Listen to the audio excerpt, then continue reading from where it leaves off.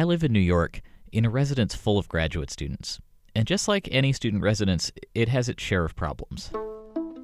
Well, my room's the size of this chair. I do keep hearing, people stop and talk outside my door at 2 a.m. The elevator makes this awful noise, and I feel like I'm just going to plummet to my death every time I step in it. My biggest problem is how, every few nights, my floor starts smelling like smoke. I talked to my neighbor Rachel about it, and she has her suspicions about a culprit, but she didn't have any proof. So we decided to do something about it. Okay, so Rachel, we're here. It's Thursday night. So what's the plan? We're gonna wait here until he comes, and we're gonna watch him, and he'll be smoking, and we'll be like, no, don't do that. That's it. Yeah, no, that's it. We're doing a classic stakeout, basically. We're gonna stay here until he comes. We're gonna catch him in the act.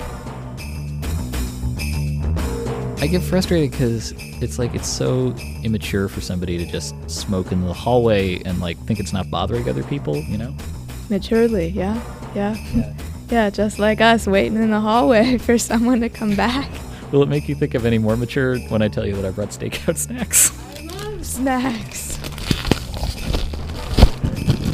Ooh, sun chips. If you had to be a fruit, which fruit would you be? I guess I probably want to be a fruit that grows in a tropical climate.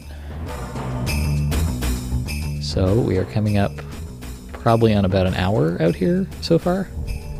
An hour, really? It's only been half that.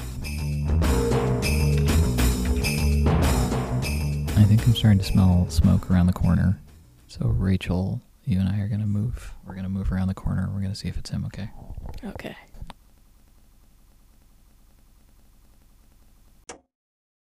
I turned the corner, and there he was, the guy we'd suspected, lit cigarette in hand. I should have turned the microphone back on, but I'm glad that I didn't. I know this guy from the gym. He's 6'4", and he can bench press about 275 pounds, and he did not want to be recorded. I got him on tape a few days later.